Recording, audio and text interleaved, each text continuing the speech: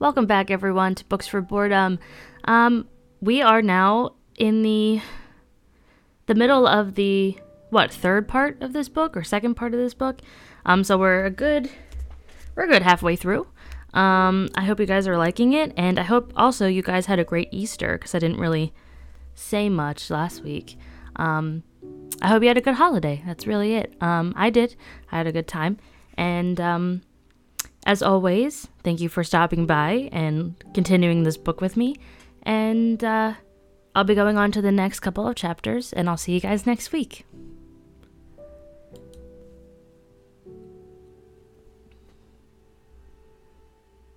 Chapter 21. They had entire conversations in which she didn't say a word. For Poe could sense when Katza desired to talk to him, and if there was a thing she wanted him to know, His Grace could capture that thing. It seemed a useful ability for them to practice, and Katza found that the more comfortable she grew with opening her mind to him, the more practiced she became with closing it as well.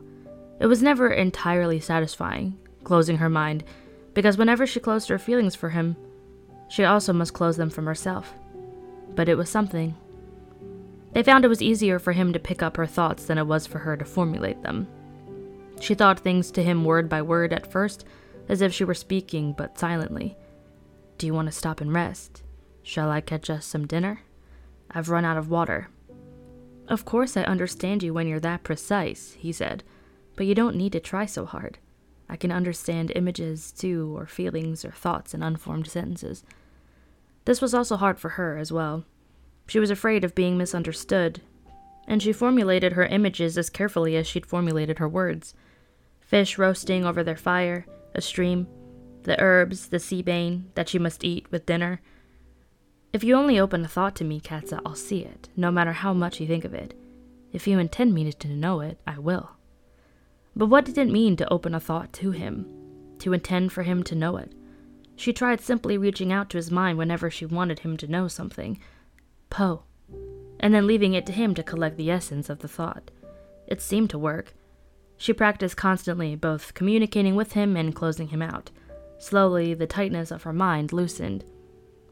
Beside the fire one night, protected from the rain by a shelter of branches she'd built, she asked to see his rings. He placed his hands into hers. She counted. 6 plain gold rings of varying widths on his right hand. On his left, 1 plain gold, 1 thin with an inlaid gray stone running through the middle, 1 wide and heavy with a sharp, glittery white stone. This the one that must have scratched her that night beside the archery range, and 1 plain in gold like the first, but engraved all around with a design she recognized from the markings on his arm. It was this ring that made her wonder if the rings had meanings. Yes, he said. Every ring worn by a Leonid means something. This with the engraving is the ring of the king's 7th son. It's the ring of my castle and my princehood, my inheritance. Do your brothers have a different ring and markings on their arms that are different from yours? They do. She fingered the great, heavy ring with the jagged white stone. This is the ring of a king. Yes, this ring is for my father. And this, he said, fingering the small one with the gray line running through the middle, for my mother. This plain one for my grandfather. Was he never king? His older brother was king. When his brother died, he would have been king had he wished it, but his son, my father, was young and strong and ambitious. My grandfather was old and unwell and content to pass the kingship to his son.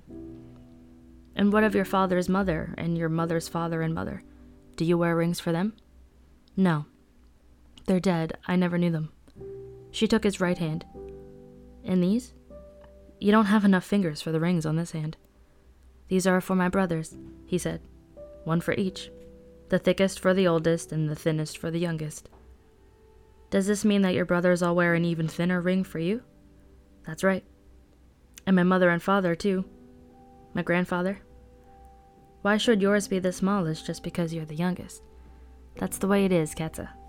But the ring they wear for me is different from the others. It has a tiny inlaid gold stone and silver. For your eyes. Yes. It's a special ring for your grace. The Leonid honor the graced. Well, and that was a novel idea. She hadn't known that anyone honored the graced. You don't wear rings for your brother's wives or their children? He smiled. No, thankfully. But I would wear one for my own wife, and if I had children, I'd wear a ring for each. My mother has 4 brothers, 4 sisters, 7 sons, 2 parents, and a husband. She wears 19 rings. And that is absurd. How can she even use her fingers? He shrugged. I have no difficulty using mine. He raised her hands to his mouth then and kissed her knuckles. You wouldn't catch me wearing that many rings. He laughed, turned her hands over, and kissed her palms and her wrists. I wouldn't catch you doing anything you didn't want to do. And here what was rapidly becoming her favorite aspect of Poe's grace. He knew, without her telling him, the things she did want to do. He dropped to his knees before her now with a smile that looked like mischief. His hand grazed her side and then pulled her closer. His lips brushed her neck. She caught her breath, forgot whatever retort she'd been about to form, and enjoyed the gold chill of his rings on her face, and her body, and every place that he touched. You believe Lek cuts those animals up himself, she said to him one day while they were riding, don't you? He glanced back at her. I realize it's a disgusting accusation, but yes, that's what I believe. And I also wonder about the sickness that man spoke of. You think he's killing people off? Poe shrugged and didn't answer. Katza said, Do you think Queen Ashen closed herself away from him because she figured out that he's graced? I've wondered about that too. But how could she have figured it out? Shouldn't she be completely under his spell? I have no idea. Perhaps he went too far with his abuses and she had a moment of mental clarity. He raised a branch that hung in their path and ducked under it. Perhaps his grace only works to a point. Or perhaps there was no grace. Perhaps it was no more than a ridiculous notion they'd come up with in a desperate attempt to explain unexplainable circumstances. But a king and queen had died, and no one had called foul. A king had kidnapped a grandfather, and no one suspected him. A one-eyed king. It was a grace. Or if it was not, it was something unnatural. The path grew thinner and more overgrown, and they walked with the horses more than they rode. And now all the trees seemed to change color at once, the leaves orange and yellow and crimson and purple and brown. Only a day or two to go before they reached the inn that would take their horses, and then the steep climb into the mountains with their belongings on their backs. There would be snow in the mountains, Poe said, and there would not be many travelers. They would need to move cautiously and watch for storms. But you're not worried, are you, Katza? Not particularly. Because you never get cold, and you can bring down a bear with your hands and build us a fire in a blizzard using icicles for kindling. She would not humor him by laughing, but she couldn't suppress a smile. They had encamped for the evening. She was fishing, and when she fished, he always teased her, for she didn't fish with a line as he would have. She fished by removing her boots, rolling up the legs of her trousers, and wading into the water. She'd then snatch up any fish that came within range of her grasp and throw it to Poe, who sat on shore laughing at her, scaling and gutting their dinner, and keeping her company. It's not many people whose hands are faster than a fish, he said. Katza snatched at a silver-pink glimmer that flashed past her ankles, then tossed the fish to Poe. It's not many people who know that a horse has a stone caught in its hoof even when the horse shows no sign of it either. I may be able to kill my dinner as easily as I kill men, but at least I'm not conversing with the horses. I don't converse with the horses. I've only started to know if they want us to stop, and once we've stopped, it's usually easy enough to find what's wrong. Well, regardless, it seems to me that you're not in a position to marvel at the strangeness of my grace. Poe leaned back on his elbows and grinned. I don't think your grace is strange, but I think it's not what you think it is. She grabbed at a dark flash in the water and threw a fish to him. What is it, then? Now that I don't know, but a killing grace can't account for all the things you can do, the way you never tire or suffer from the cold or from hunger. I tire. Other things, too. The knack you have with fire in a rainstorm. I'm just more patient than other people. Poe snorted. Yeah. Patience has always struck me as one of your defining characteristics. He dodged the fish that flew at his head and sat back again, laughing. Your eyes are bright as you stand in that water with the sun setting before you, he said. You're beautiful. Stop it. And you're a fool. Come out of there, Wildcat. We've had enough fish. She waded to shore. Meeting her at the edge of the water, he pulled her up onto the moss. Together they gathered up the fish and walked to the fire. "I tire," Katza said, "and I feel cold and hunger." "If you say so, but just compare yourself to other people." Compare herself to other people. She sat down and dried her feet. "Shall we fight tonight?" he asked. She nodded, absently. He set the fish above the flames and hummed and washed his hands and flashed his light at her from across the fire. She sat and thought to herself about what she found when she compared herself to other people. She did feel cold sometimes, but she didn't suffer from it as other people did. And she felt hunger sometimes, but she could go long with little food, and hunger did not make her weak. She couldn't remember ever feeling weak exactly for any reason, nor could she remember ever having been ill. She thought back and was certain she'd never even had a cough. She stared into the fire. They were a bit unusual, these things, she could see that, and she knew there was more. She fought and rode and ran and tumbled, but her skin rarely bruised or broke. She'd never broken a bone, and she didn't suffer from pain the way other people did. Even when Poe hit her very hard, the pain was easily manageable. If she was being honest, she'd have to admit that she didn't quite understand what other people meant when they complained of pain. She didn't tire as other people did. She didn't need much sleep. Most nights she made herself sleep only because she knew she should. "Poe," he looked up from the fire. "Can you tell yourself to go to sleep?" "What do you mean?" "I mean, can you lie down and make yourself fall asleep? Whenever you want, instantly." He squinted at her. "No, I've never done or heard of such a thing." "Huh." He studied her for a moment longer, and then seemed to decide to let her be. She barely noticed him. It had never occurred to her before that the control she had over her sleep might be unusual. And it wasn't just that she could command herself to sleep. She could command herself to sleep for a specific amount of time, and whenever she woke, she always knew exactly what time it was. At every moment of the day, in fact, she always knew the time. Just as she always knew exactly where she was and what direction she was facing. "Which way is north?" she asked Poe. He looked up again and considered the light. He pointed in a direction that was loosely north, but not exactly. How did she know that with such certainty? She never got lost. She never had trouble building a fire or shelter. She hunted so easily. Her vision and her hearing were better than those of anyone she'd ever known. She stood abruptly. She strode the first few steps back to the pond and stared into it without seeing it.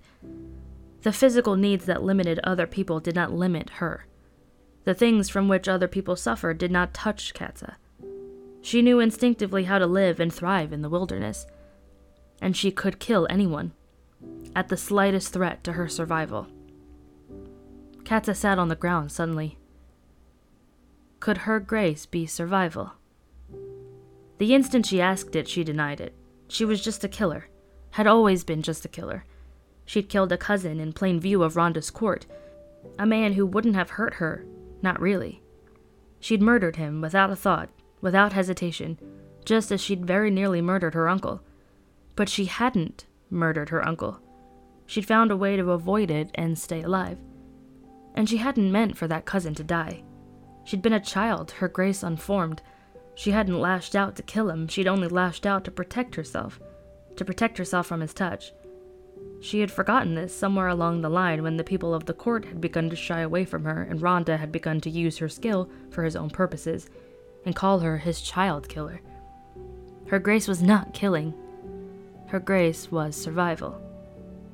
She laughed then, for it was almost like saying her grace was life, and of course that was ridiculous. She stood again and turned back to the fire. Poe watched her approach. He didn't ask what she was thinking, he didn't intrude. He would wait until she wanted to tell him. She looked at him, measuring her from across the flames. He was plainly curious. "I've been comparing myself to other people," she said. "I see," he said, cautiously. She peeled back the skin of one of the roasting fish and sliced off a piece. She chewed on it and thought. "Poe?" He looked up at her. "If you learned that my grace wasn't killing," she said, "but survival." He raised his eyebrows. "Would it surprise you?" He pursed his lips. "No, it makes much more sense to me." But it's like saying my Grace's life. Yes.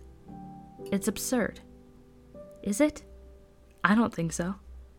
And it's not just your own life, he said. You have saved many lives with your Grace. She shook her head. Not as many as I've hurt. Possibly. But you have the rest of your life to tip the balance. You'll live long. The rest of her life to tip the balance. Katza peeled the flesh of another fish away from its bones. She broke the flaky meat apart and ate it, and thought about that, smiling. Chapter 22. The trees gave way suddenly, and the mountains came upon them all at once, and with the mountains the town that would take their horses. The buildings were made of stone or of heavy Sundarin wood, but it was the town's backdrop that stopped Katza's breath. She'd seen the hills of Estill, but she'd never seen mountains. She'd never seen silver trees that climbed straight up into the sky, and rock and snow that climbed even higher, to peaks impossibly high that shone gold in the sun. It reminds me of a poem, Poe said. Leonid is like this? Parts of Leonid. My father's city stands near mountains like these. Well, Katza said, it reminds me of nothing, for I've never seen anything like it. I almost can't believe I'm seeing it now. There was no camping and no hunting for them that night. Their meal was cooked for them and served by the rough, friendly wife of the innkeeper, who seemed unconcerned with their Graceling eyes and wanted to know everything they'd seen on their journey and everyone they'd passed. They ate in a room warm from the fire in a great stone fireplace. Hot stew, hot vegetables, hot bread, and the entire eating room to themselves. Chairs to sit on and a table and plates and spoons. Their baths afterwards warm, their bed warm and softer than Katza had remembered a bed could be. It was luxury, and they enjoyed it, for they knew it was the last such comfort they were likely to experience for some time. They left before sunlight broke over the peaks with provisions wrapped by the innkeeper's wife and cold water from the inn's well. They carried most of their belongings, all that they had not left behind with the horses. One bow and one quiver on Katza's back, as she was the better shot. Neither of their swords, though both carried dagger and knife. Their bedrolls, little clothing, coins, the medicines, the map, the list of council contacts. The sky they climbed toward turned purple, then orange and pink. The mountain path bore the signs of the crossings of others. Fires gone cold, boot impressions in the dirt. In some places, huts had been built for the use of travelers, empty of furniture but with crude, functional fireplaces, built by the combined efforts of Sunder, Estill, and Monsey, in a time long ago when the kingdoms worked together for the safe passage of travelers across their borders. A roof and 4 walls can save you, and a blizzard in the mountains, Poe said. Were you ever caught in the mountains during a blizzard? I was once, with my brother Silvern. We were out climbing and a storm surprised us. We found the hut of a woodsman. If we hadn't, we'd likely be dead. We were trapped for 4 days. For 4 days we ate nothing but the bread and apples we'd brought along in the snow. Our mother almost gave us up for lost. Which brother was Silvern? My father's 5th son. It's a shame you hadn't the animal sense then that you have now. You could have gone out and unearthed a mole or a squirrel. And lost myself on the way back to the hut, he said. Either that or returned to a brother who'd think it was awfully suspicious that I'd managed to hunt in a blizzard. They climbed over dirt and grass that gave way at times to rock, climbed always with the mountain peaks rising before them. It felt good to be out of the forest, to climb, to move fast. The vast, empty sky glinted its sun onto her face and filled her lungs with air. She was content. Why have you never trusted your brothers with your grace? My mother forbade me when I was a child, absolutely forbade me to tell them. I hated to keep it from them, particularly Silvern and Sky, who's closest in age to me. But now I know my brothers as men, and I see my mother was right. Why? Aren't they to be trusted? They are, with most things. But they're all made of ambition, Katza, every one of them, constantly playing off each other to gain favor with my father. As things stand now, I'm no threat to them, because I'm the youngest and I have no ambition. And they respect me, for they know it would take all 6 of them together to beat me in a fight. But if they knew the truth of my grace, they'd try to use me. They wouldn't be able to help themselves. But you wouldn't let them. No, but they'd resent me. And I'm not sure one of them wouldn't give in to the temptation to tell his wife or his advisors, and my father would learn. It would all fall apart. They stopped at a trickle of water. Katza drank some and washed her face. Your mother had foresight. Above all, she feared my father learning of it. He lowered his flask into the water. He's not an unkind father, but it's hard to be king. Men will trick power away from a king however they can. I would have been too useful for him. He couldn't have resisted using me. He simply couldn't. And that was the greatest thing my mother feared. Did he never want to use you as a fighter? Certainly, and I've helped him.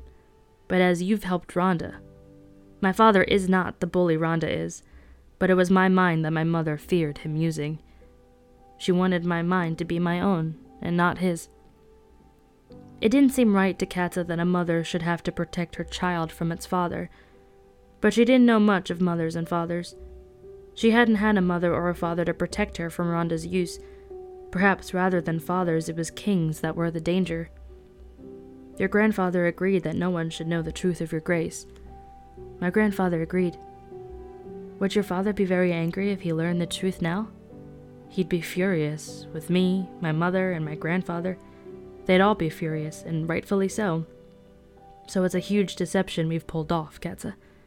You had to. Nonetheless, it would not be easily forgiven. Katza pulled herself onto a jumble of stones and stopped to look around. They seemed no closer to the tops of the peaks that rose before them. It was only by looking back to the forest far below that she knew they'd climbed, that and the drop in temperature. She shifted her bags and stepped back onto the trail. And then the thought of queens protecting children from kings registered more deeply in her mind. Poe. Lek has a daughter. Yes, Bitterblue. She's 10. Bitterblue could have a role in this strange affair. If Lek was trying to hurt her, it would explain Queen Ashen hiding away with her. Poe stopped in his tracks and turned to look at her anxiously. If he cuts up animals for pleasure, I hate to think what he would want with his own daughter. The question hung in the air between them, eerie and horrible. Katza thought suddenly of the 2 dead little girls. Let's hope you're wrong, Poe said, his hand to his stomach as if he felt ill. Let's move faster, Katza said, just in case I'm right. They set off almost at a run. They followed the path upward, through the mountains that separated them from Monsey and whatever truth it contained. They woke the next morning on the floor of a dusty hut to a dead fire and a winter cold that seeped through the crack under the door. The frozen stars melted as Katza and Poe climbed, and light spread across the horizon. The path grew steeper and more rocky.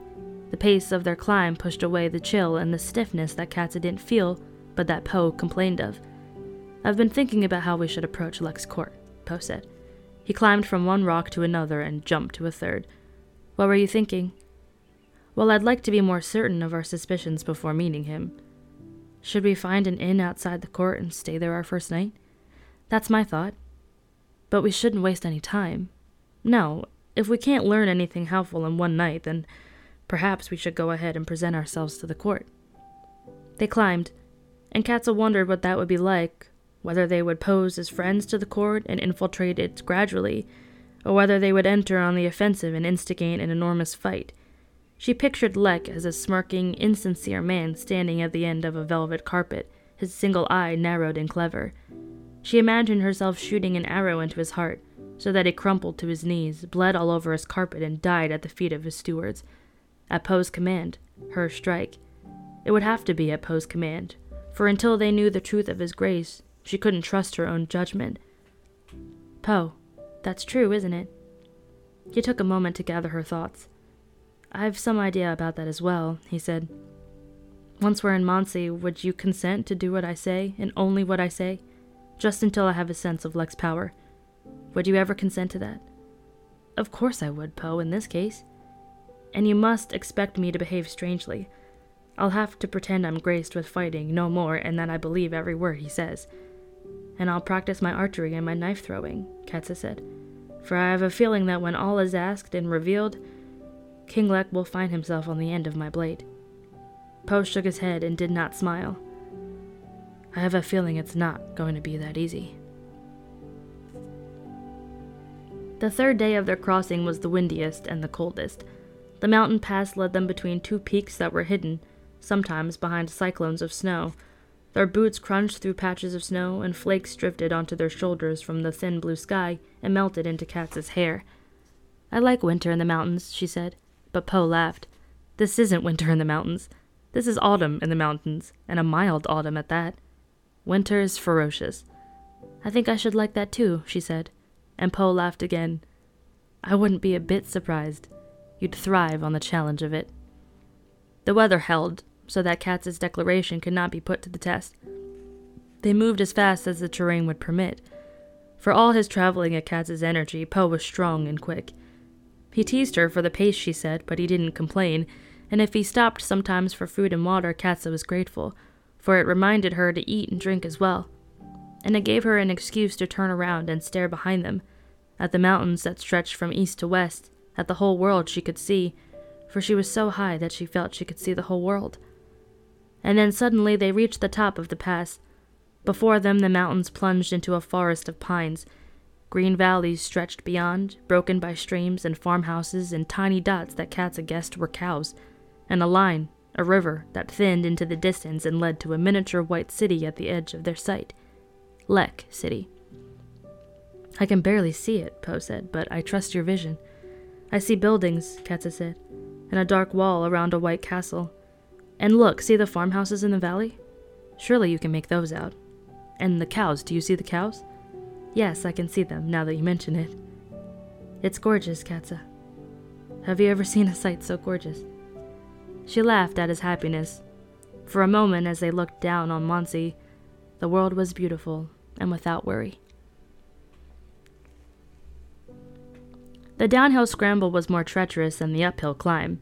Poe complained that his toes were liable to burst through the front of his boots, and then he complained that he wished they would, for they ached from the constant downhill beat of his feet.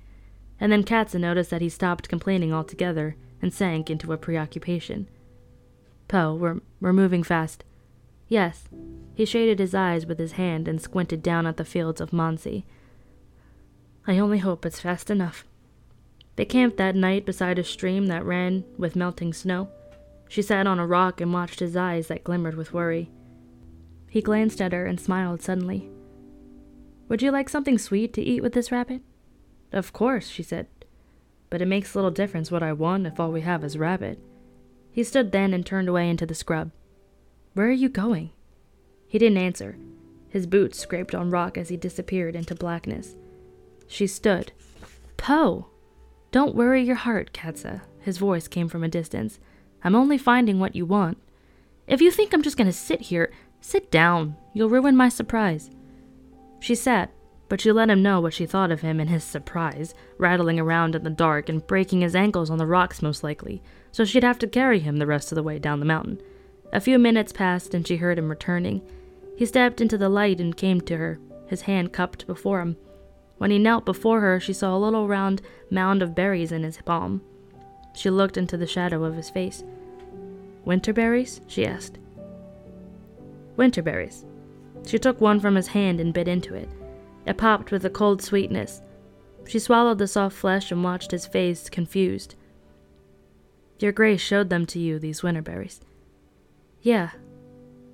Poe, this is new, isn't it? That you should sense a plant with such clarity.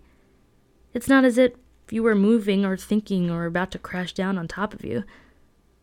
He sat back on his heels. He tilted his head.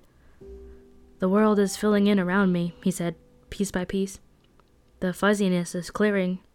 To be honest, it's a bit disorienting. I'm ever so slightly dizzy.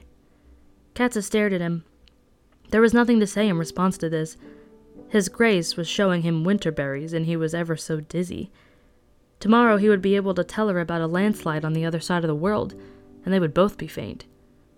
She sighed and touched the gold in his ear. If you put your feet into the stream, the snow water will soothe your toes, and I'll rub the warmth back into them when you're done. And if I'm cold in places other than my toes, will you warm me there, too? His voice was a grin, and she laughed into his face. But then he took her chin in his hand and looked into her eyes seriously. Katza, when we get closer to Lek, You must do whatever I tell you. Do you promise?" "I promise." "You must, Katza. You must swear it." "Poe, I've promised it before, and I'll promise it again, and I swear it too. I'll do what you say." He watched her eyes, and then he nodded. He emptied the last few berries into her hand and bent down to his boots. "My toes are such a misery. I'm not sure it's wise to release them. They may revolt and run off into the mountains and refuse to return." She ate another winterberry.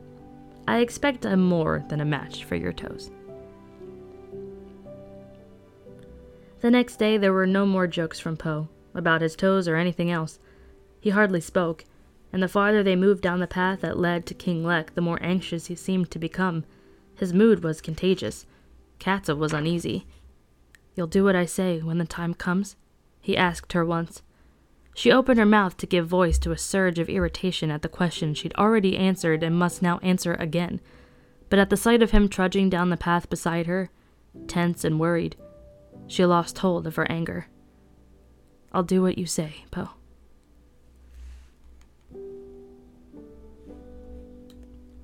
Chapter 23.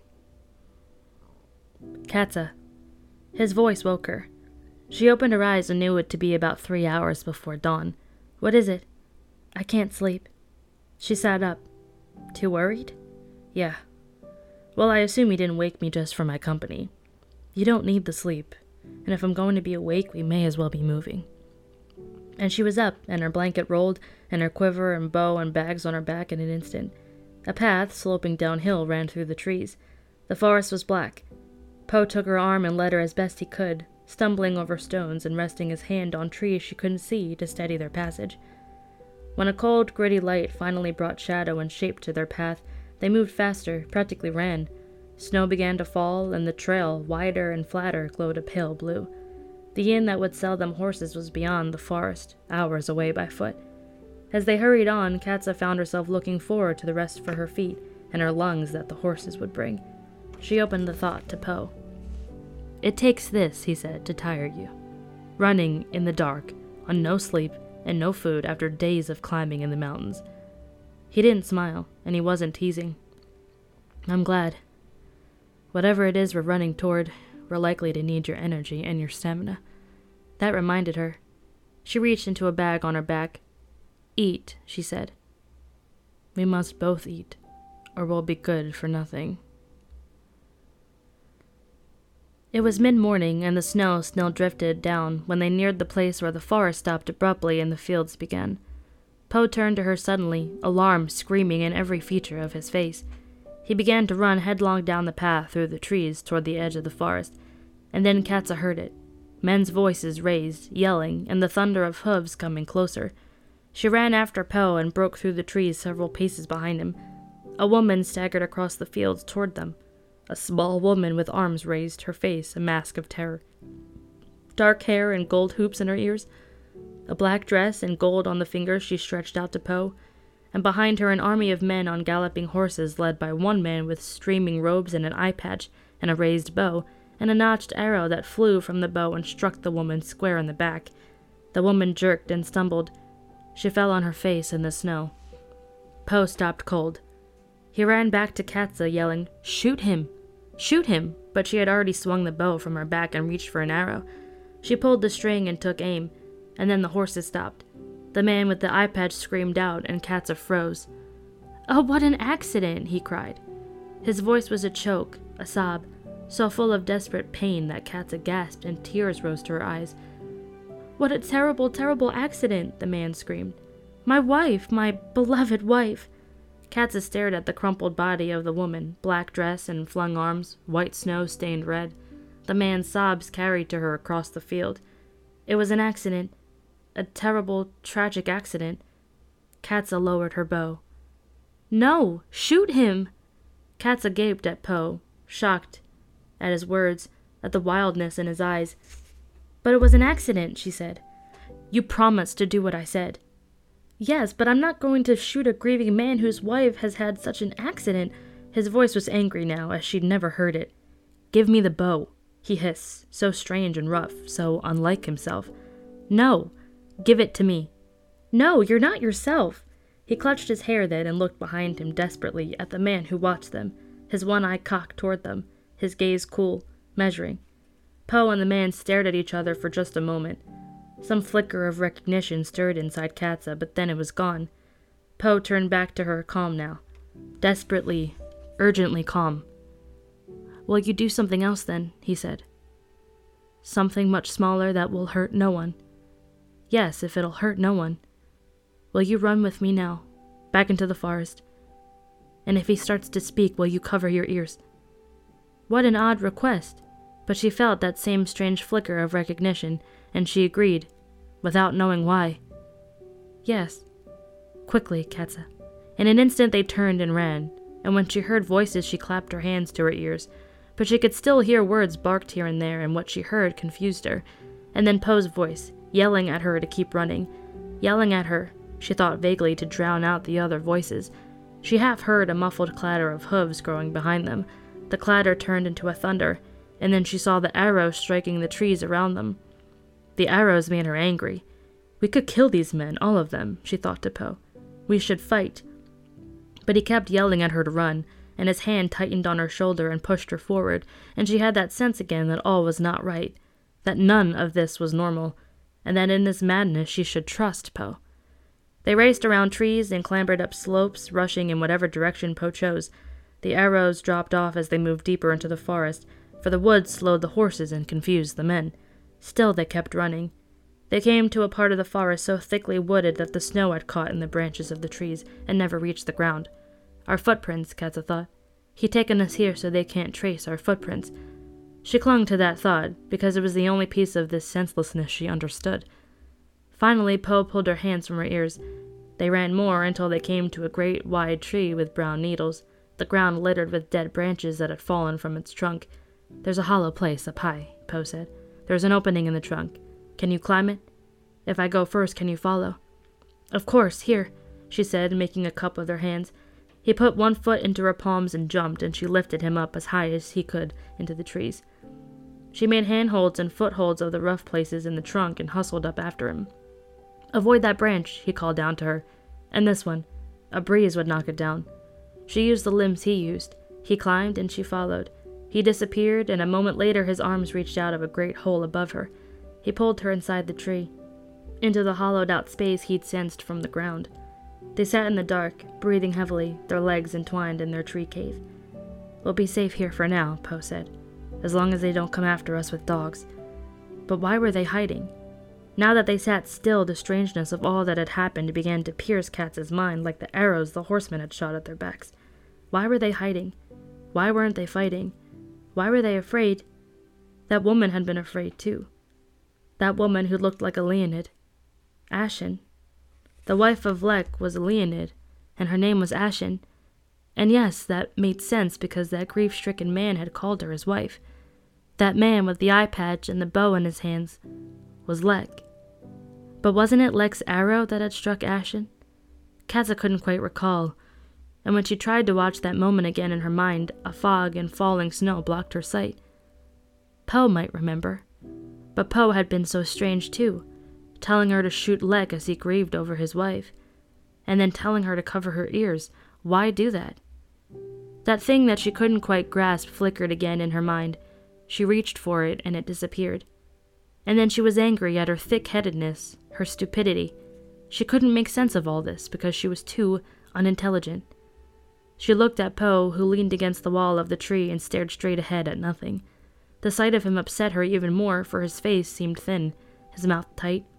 He was tired, worn out, most likely hungry. He'd said something about dogs, and she knew his eyes well enough to recognize the shadows of worry that sat within them. "Poe, please tell me what's wrong." "Katza," he sighed her name. He rubbed his forehead and then looked into her face. "Do you remember our conversation about King Lek, Katza? What we said about him before we saw him today?" She stared at him and remembered they'd said something, but she couldn't remember what it was. "About his eyes, Katza. Something he's hiding? It came to her suddenly. He's graced." "Yes. Do you remember what his grace is?" And then it began to trickle back to her, piece by piece, from some part of her mind she hadn't been able to reach before. She saw it again clearly. Ashen, terrified, fleeing from her husband and his army, Lek shooting Ashen in the back, Lek crying out in pretended grief, his words fogging Katz's mind, transforming the murder her eyes had seen into a tragic accident she couldn't remember. Poe screaming at her to shoot Lek, and she refusing. She couldn't look him in the face, for shame overwhelmed her. "It's not your fault," he said. "I swore to you I'd do what you said." "I swore it, Poe." "Katza, no one could have kept that promise. If I had known how powerful Lek was, if I had the slightest idea, I never would have brought you here. You didn't bring me here. We came together. Well, and now we're both in great danger." He stiffened. "Wait," he whispered. He seemed to be listening to something, but Katza could hear nothing. "They're searching the forest," he said after a minute. "That one turned away. I don't think they have dogs. But why are we hiding from them? Katza, what do you mean we're in great danger? Why aren't we fighting these butchers? Why—" She dropped her face into her hands. "I'm so confused. I'm hopelessly stupid." "You're not stupid. It's Lek's grace that takes away your own thought, and it's my grace that sees so much more than a person should. You're confused because Lek confused you deliberately with his words, and because I haven't told you yet what I know. Then tell me. Tell me what you know." "Well, Ashen is dead. That I don't have to tell you. She's dead because she tried to escape Lek with Bitterblue. Here we see her punishment for protecting her child." She heard this bitterness and remembered that Ashen was not a stranger to him, that he had seen a member of his family murdered today. "I believe you were right about Bitterblue," he said. "I'm almost sure from what Ashen wanted as she ran toward me." "What did she want?" "She wanted me to find Bitterblue and protect her. I don't know what it is Lek wants with her, exactly, but I think Bitterblue's in the forest, hiding, like us. We have to find her before they do." "Yes, but there's more you need to know, Katza. We're in particular danger, you and I. Lek saw us. He recognized us. He saw us."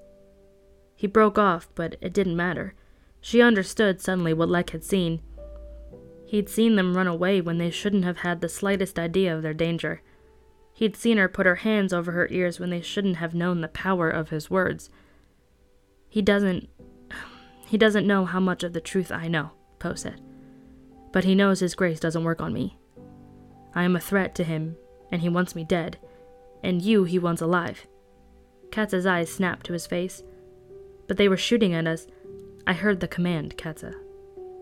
Those arrows were meant for me." "We should have fought," Katza said. "We could have taken those soldiers.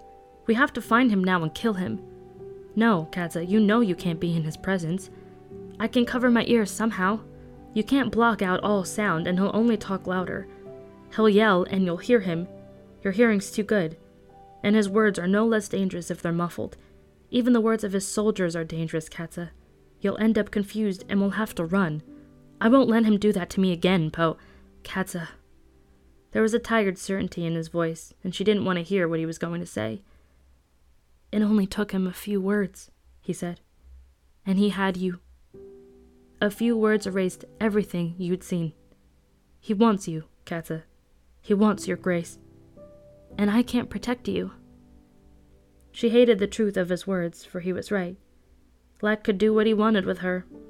He could make a monster of her if that was his wish. "Where is he now?" "I don't know. He's not nearby. But he's probably in the forest looking for us or for Bitterblue." "Will it be difficult to avoid him?" "I don't think so.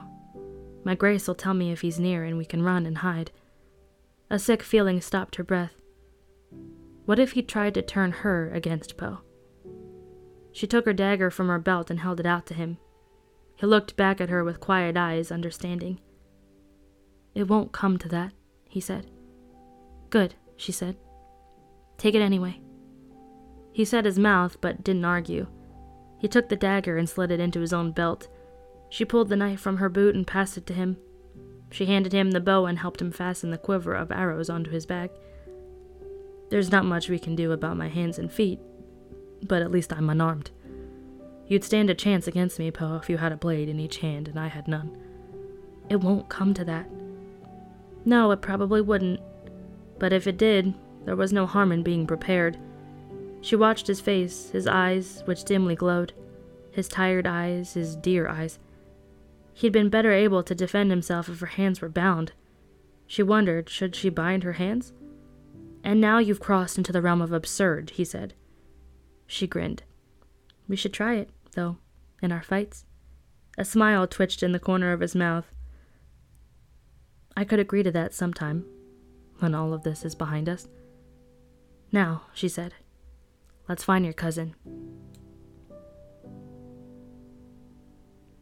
Chapter 24. It was not easy for her to walk helplessly through the forest, Poe deciding where to go and knowing when and where to hide, freezing in his tracks at the sense of things she couldn't see or hear. His grace was invaluable, she knew that, but Katza had never felt so much like a child. She became hopeful when she saw me, Poe said, speaking quickly as they rushed through the trees. Ashen did. At the sight of me, her heart filled with hope for Bitterblue. This hope was what directed their steps now. Ashen had hoped so hard for Poe to find Bitterblue that she'd left him with a sense of a place she believed Bitterblue to be, a particular spot both she and the child knew from the rides they took together. It was south of the mountain pass road, in a hollow with a stream. I know a bit of how it looks, Poe said, but I don't know exactly where, and I don't know if she would have stayed there once she realized the entire army was searching for her. At least we know where to start, Katza said. She can't have gone too far. They raced through the forest. The snow had stopped, and water dripped from pine needles and rushed through the streams. They passed patches of mud trampled with the feet of the soldiers who sought them. If she's left great footprints like these, they'll have found her by now, Katza said. Let's hope she inherited some of her father's cunning. More than once a soldier came uncomfortably near, and Poe altered their path in order to skirt around him. One time, while avoiding one soldier, they nearly ran into another. They scrambled up a tree, and Poe readied an arrow, but the fellow never took his eyes from the ground. Princess Bitterblue, the man called. Come now, princess. Your father's very worried for you. The soldier wandered away, but it was a number of minutes before Katza was able to climb down. She'd heard the man's words, even with her hands over her ears. She'd fought against them, but still they'd clouded her mind. She sat in the tree, shuddering, while Poe grasped her chin, looked into her eyes, and talked her through her confusion. All right, she said. My mind is clear. They clambered down. They moved quickly and left as little trace as possible of their own passage.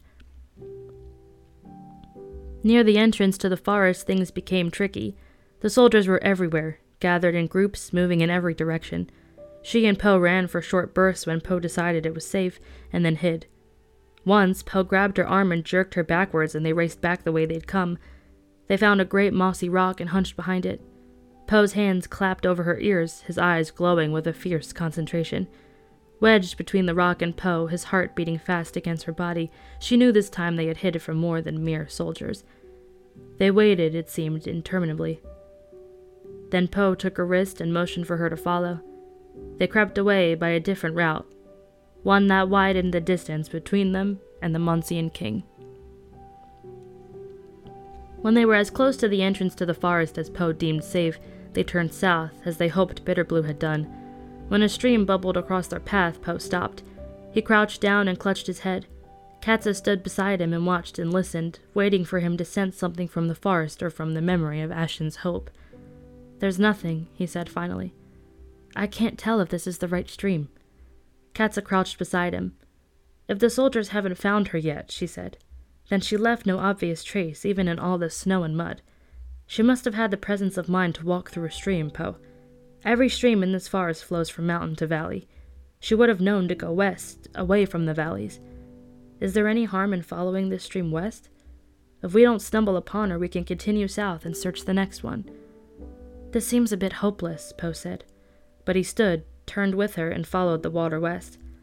When Katza found a tangle of long, dark hair snagged on a branch that snapped against her stomach, she called Poe's name in his mind. She held the tangle of hair up for him to see. She tucked it into her sleeve and enjoyed the slightly more hopeful expression on his face. When the stream curved sharply and entered a little hollow of grasses and ferns, Poe stopped and held up his hand. I recognize this place. This is it. Is she here? He stood for a moment. No, but let's continue up the stream. Quickly, I fear there may be soldiers on our trail. Only minutes later, he turned to her, relief in the lines of his tired face. I feel her now. He stepped out of the stream and Katza followed. He wove his way around the trees until he came to a fallen tree trunk stretched across the forest floor. He measured the trunk with his eyes. He walked to one end, crouched down, and looked inside. Bitterblue, he said into the trunk.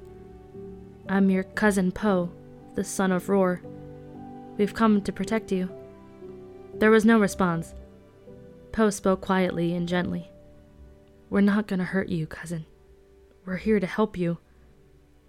Are you hungry? We have food. Still there was no response from the fallen tree. Poe stood and turned to Katza. He spoke in a low voice. She's afraid of me. You have to try. Katza snorted. You think she'll be less afraid of me? She's afraid of me because I'm a man. Take care. She has a knife and she's willing to use it. Good for her. Katza knelt before the hollow end of the trunk and looked inside. She could just make out the girl, huddled tight, her breath short, panicked, her hands clutching a knife. Princess Bitterblue, she said. I am the Lady Katza from the Midlands. I've come with Poe to help you. You must trust us, Bitterblue. We're both graced fighters. We can keep you safe. Tell her we know about Lex Grace, Poe whispered. We know your father's after you, Katza said into the darkness. We know he's Grace too. We can keep you safe, Bitterblue. Katza waited for some sign from the girl, but there was nothing. She looked up at Poe and shrugged her shoulders.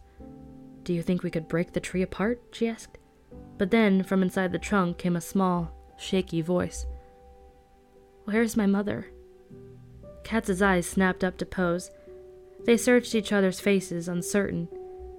And then Poe sighed and nodded. Katza turned back to the trunk.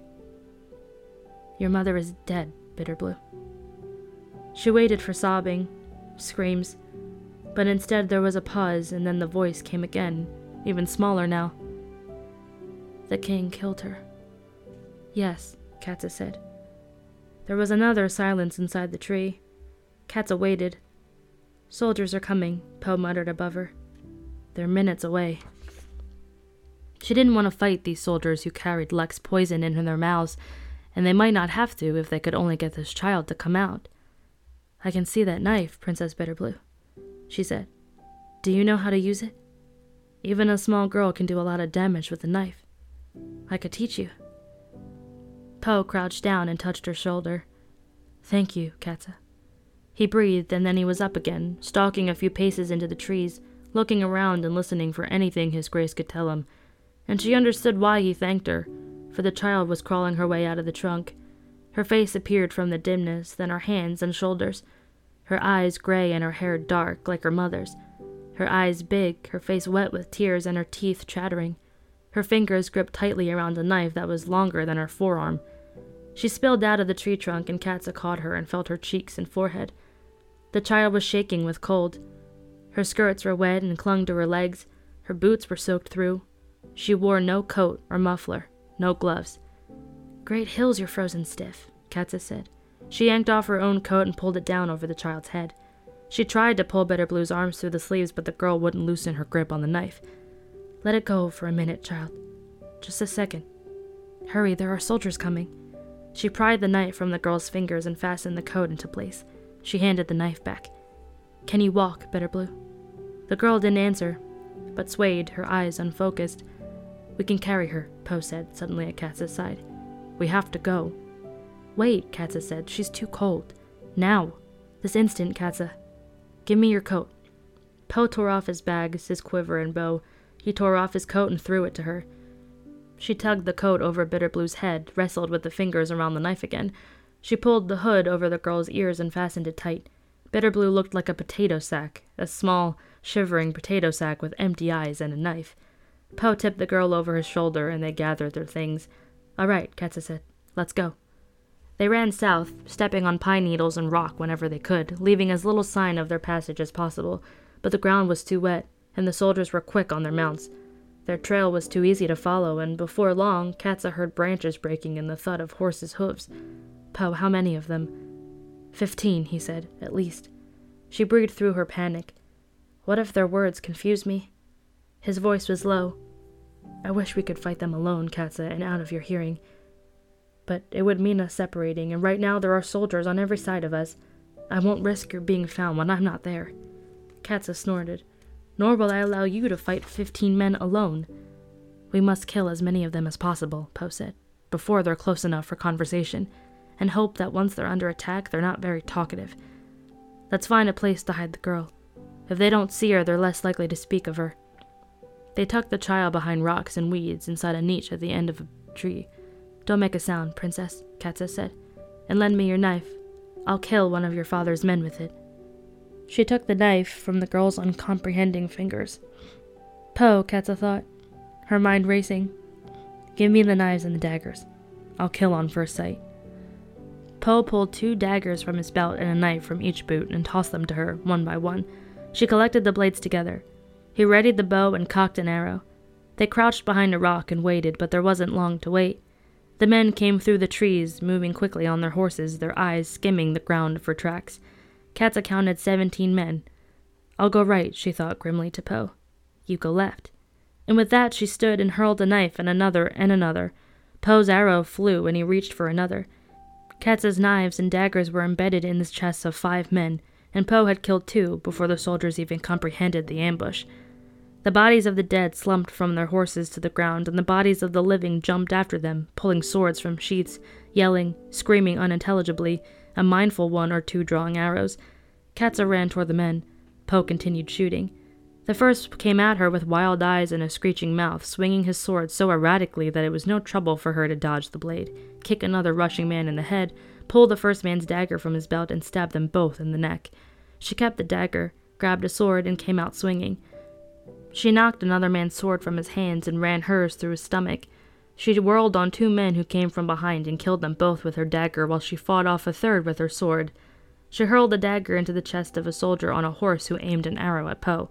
And suddenly only 1 man was left, his breath ragged and his eyes wide with fear. That man backed away and began to run. In a flash, Katza pulled a knife from another man's chest and ran after him, but then she heard the smooth release of an arrow and the man cried out and fell and lay still. Katza looked down at her blood-stained tunic and trousers. She wiped her face and blood came off onto her sleeve. All around her lay murdered men who hadn't known any better, whose minds were no weaker than her own. Katza was sick and discouraged and furious with the king who'd made this bloodbath necessary. Let's make sure they're dead, she said, and get them on the horses. We must send them back to put Lek off our trail. They were dead, every one of them. Katza pulled arrows and blades from chests and backs and tried not to look at their faces. She cleaned the knives and daggers and handed them back to Poe. She carried Bitterblue's knife back to her and found the girl standing, arms crossed against the cold, eyes alert now, lucid. Katza glanced down at her bloody clothing. She found herself hoping that child hadn't witnessed the massacre of men. I feel warmer, Bitterblue said. Good. How much of that fight did you see? They didn't have much of a chance, did they? It was her only answer. Where are we going now? I'm not sure. We need to find a safe place to hide where we can eat and sleep. We need to talk about what happens next. You'll have to kill the king, she said, if you ever want him to stop chasing us. Katza looked at this child, who barely came up to her chest, Poe's sleeves hanging almost to the girl's knees, her eyes and her nose big under her hood, too big for her little face, her voice a squeak, but a calmness in her manner of speaking, a certainty as she recommended her father's murder.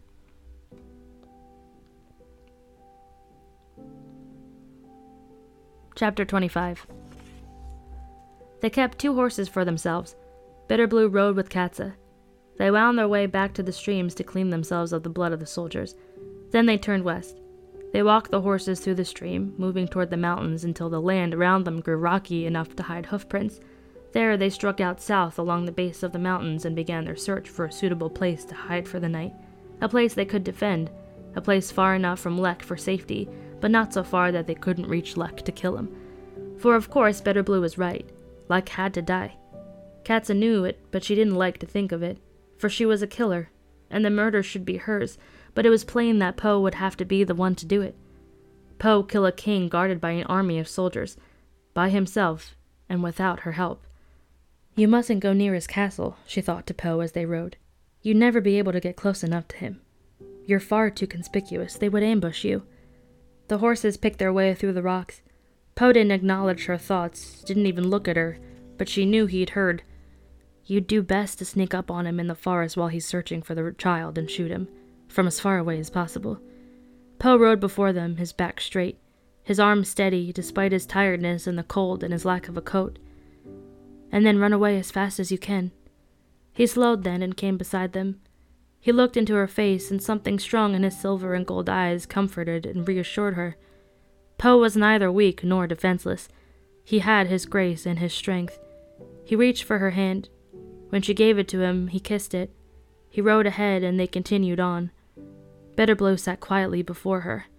She had stiffened when Poe came near, but if she thought their silent exchange odd, she said nothing. They came to a place where the land dropped away to the left and formed a deep gully with a lake that shone far below them. To the right, the path rose to a cliff that overhung the lake. If we cross over to the far side of that cliff and hide there, Katza said, anyone coming after us will either have to cross the cliff as we did or climb up from the gully. They'll be easily seen. I had the same thought, Poe said. Let's see what's there. And so they climbed. The cliff path sloped rather unnervingly toward the drop, but it was a wide path, and the horses clung to its top edge. Pebbles slid from under their hooves and rolled down the slope, clattering over the edge and plummeting down into the lake, but the travelers were safe. On the far side they found little more than rock and scrub and a few scraggly trees growing from crevices. A shallow, hard cave with its back to the gully and the cliff path seemed the best choice for their camp. It won't make for a soft bed, Poe said, but it'll hide our fire. Are you hungry, cousin? The girl sat on a rock, quietly, her hands gripping her knife.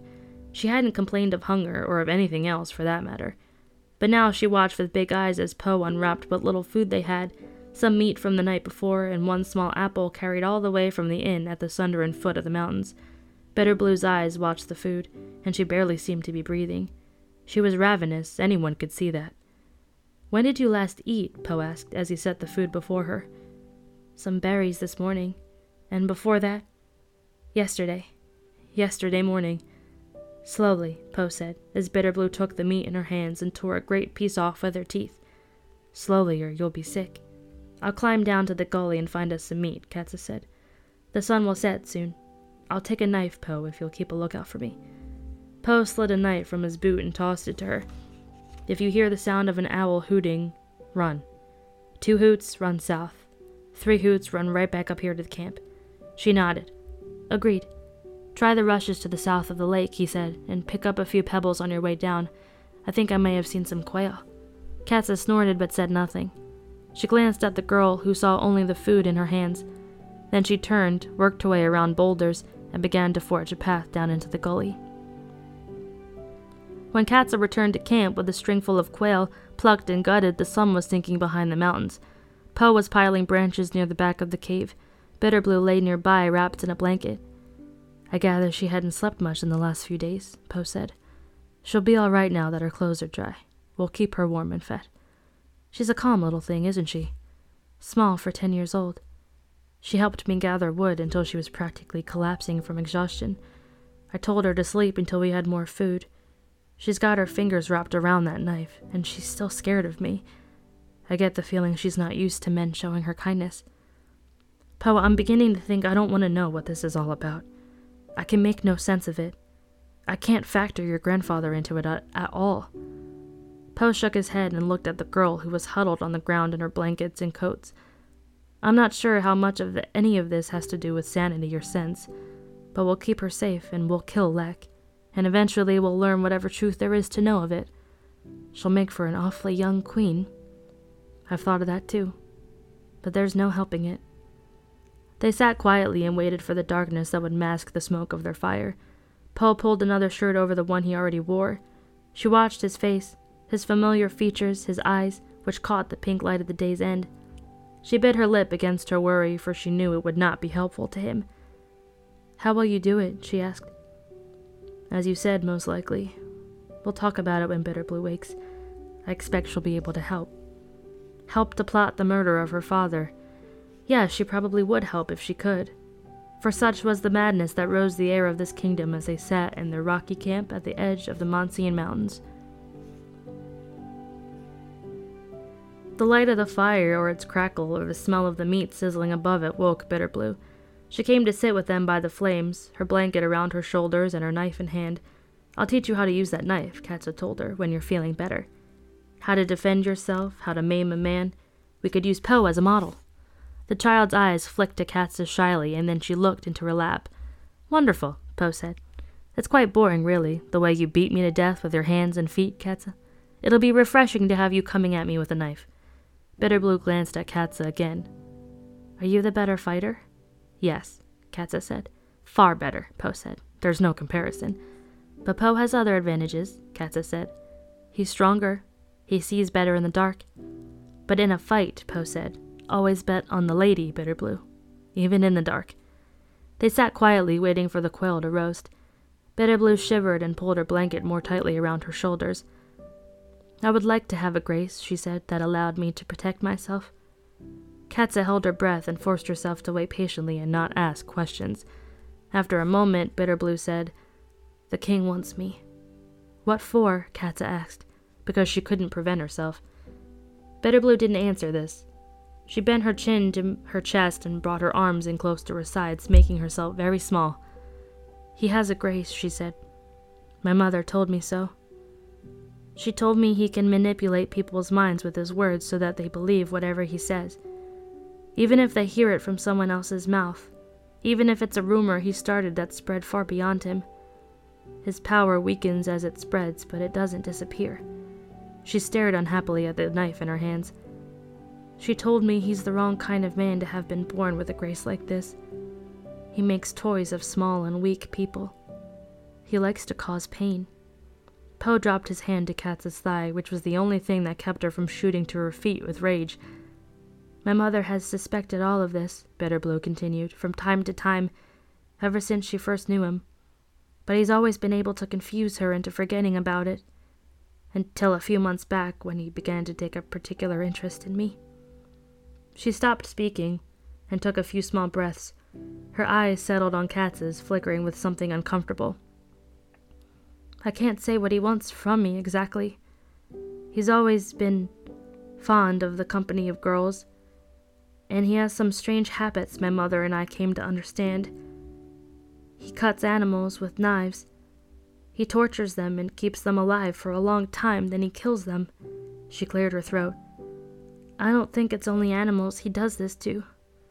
Kindness to children and helpless creatures, Katza thought, fighting back tears of fury. Her whole life she'd believed Lex's reputation was one for good. Did he convince his victims, too, that he was doing them a kindness, even while he cut them with knives?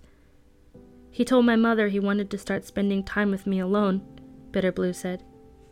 He said it was time he got to know his daughter better. He was so angry when she refused. He hit her. He tried to use his grace on me, tried to get me to go to his cages with him, but whenever I saw the bruises on my mother's face, I remembered the truth. It cleared my mind, just barely. Enough that I knew to refuse. Then Poe had been right. The deaths at Lex's court began to make even more sense to Katza. Lex probably arranged for many people to die. People whose use had become more trouble than it was worth, because he'd hurt them so grievously that they'd begun to comprehend the truth. So then he kidnapped Grandfather, Bitterblue said, because he knew there was no one my mother loved more. He told my mother he was going to torture Grandfather unless she agreed to hand me over. He told her he was hoping to bring him to Muncie and kill him in our sight. We hoped it was all just his usual lies, but then we got letters from Leonid and knew Grandfather was really missing. Grandfather was neither tortured nor killed, Poe said. He's safe now. He could have just taken me, Bitterblue said, her voice breaking with sudden shrillness. He has an entire army that would never defy him. But he didn't. He has this sick patience. It didn't interest him to force us. He wanted to hear us say yes. Because it was more satisfying to him that way, Katza thought. My mother barricaded us inside our rooms, Bitterblue said. The king ignored us for a while. He had food and drink brought to us and water and fresh linen, but he would talk to us through the door sometimes. He would try to persuade my mother to send me out. He would confuse me sometimes. Sometimes he would confuse her. He would come up with the most convincing reasons why I should come out, and we had to keep reminding ourselves of the truth. It was very frightening. A tear ran down her face now, and she kept talking quickly as if she could no longer contain her story. He began to send animals into us, mice all cut up, dogs and cats still alive, crying and bleeding. It was horrible. And then one day the girl who brought our food had cuts on her face, 3 lines on each cheek, bleeding freely, and other injuries too that we couldn't see. She wasn't walking well. When we asked her what happened, she said she couldn't remember. She was a girl my age. She stopped for a moment, choked with tears. She wiped her face on her shoulder. That's when my mother decided we had to go. We tied sheets and blankets together and dropped out through the windows. I thought I wouldn't be able to do it for fear, but my mother talked me through it all the way down. My mother killed the guard with a knife. We ran for the mountains. We hoped the king would assume we'd taken the port road to the sea, but on the second morning we saw them coming after us across the fields. My mother twisted her ankle in some foxhole. She couldn't run. She sent me ahead to hide in the forest. The girl breathed furiously, wiped her face again, and clenched her hands into fists. Through some massive force of will, she stopped the fall of her tears. She grasped the knife that lay in her lap and spoke bitterly. If I were trained in archery, or if I could use a knife, perhaps I could have killed my father when this whole thing started. By some accounts, it's too late, Poe said, but I'll kill him tomorrow before he does anything more. Bitterblue's eyes darted to his. Why you? Why not her if she's the better fighter? Lex Grace doesn't work on me, Poe said. It works on her. This we learned today when we met him in the fields. I have to be the one to kill him, for he can't manipulate me or confuse me as he can Katza. He offered Bitterblue one of the quail, skewered on a stick. She took it and watched him closely. It's true that his grace lost some of its power over me, she said, when he hurt my mother, and it lost some of its power over my mother when he threatened me. But why does it not work on you? I can't say, Poe said. He's hurt a lot of people. There may be many for whom his grace is weak, but none likely to admit it for fear of vengeance.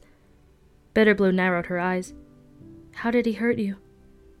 He kidnapped my grandfather, Poe said. He murdered my aunt before my eyes. He threatened my cousin. Bitterblue seemed satisfied by this, or at least she turned to her food and ate ravenously for a number of minutes. She glanced at him occasionally, at his hands as he tended the fire. My mother wore a lot of rings like you, she said. You look like my mother, excepting your eyes, and you sound like her when you talk. She took a deep breath and stared at the food in her hands. He'll be camping in the forest tomorrow, and he'll be looking for me again. I don't know how you'll find him. We found you, Poe said, didn't we? Her eyes flashed up into his and then back to her food. He'll have his personal guard with him. They're all graced. I'll tell you what you'll be facing. It was a simple enough plan. Poe had set out early, before first light, with food, a horse, the bow, the quiver, 1 dagger, and 2 knives. He would work his way back into the forest and hide his horse. He would find the king, however long that took. He would come no closer to the king than the distance of the flight of an arrow. He would aim, and he would fire. He would ensure that the king was dead, and then he would run as fast as he could back to his horse and to the camp. A simple plan, and Katza grew more and more uneasy as they talked it through, for both she and Poe knew that it would never play out so simply. The king had an inner guard, made up of 5 Grace sword fighters. These men were little threat to Poe. They always stood beside the king, and Poe expected never to step within their range. It was the king's outer guard that Poe must be prepared to encounter. These were 10 men who would be positioned in a broad circle around Lek, some distance from him and from each other, but surrounding the king as he moved through the forest. They were all Grace, some fighters, a couple crack shots with a bow, one graced with speed on foot, one enormously strong, one who climbed trees and jumped from branch to branch like a squirrel, one with extraordinarily great sight and hearing. You will know that one by his red beard, Bitterblue said. But if you're close enough to see him, then he's most certainly spotted you already. Once you're spotted, they'll raise the alarm. Po, Katza said. Let me come with you as far as the outer circle. There are too many of them, and you might need help. No, Po said. I would only fight them and then leave. No, Katza. You'll never... Katza. His voice was sharp. She crossed her arms and glared into the fire. She took a breath and swallowed hard. Fine, she said. Go to sleep now, Po, and I'll keep watch. Po nodded. Wake me in a few hours and I'll take over. No, she said. You need your sleep if you're to do this thing. I'll keep watch tonight. I'm not tired, Po, she said as he started to protest. You know I'm not. Let me do this. And so Po dropped off to sleep, huddled in a blanket beside Bitterblue. Katza sat in the dark and went over the plan in her mind. If Po didn't return to their camp above the gully by sunset, then Katza and Bitterblue must flee without him. For if he didn't return, it might mean the king was not dead. If the king was not dead, then nothing would protect Bitterblue from him except distance. Leave Po behind in this forest of soldiers. It was unimaginable to Katza, and as she sat on a rock in the cold and the dark, she wouldn't let herself think it. She watched for the slightest movement, listened for the smallest sound, and refused to think about all that could happen tomorrow in the forest.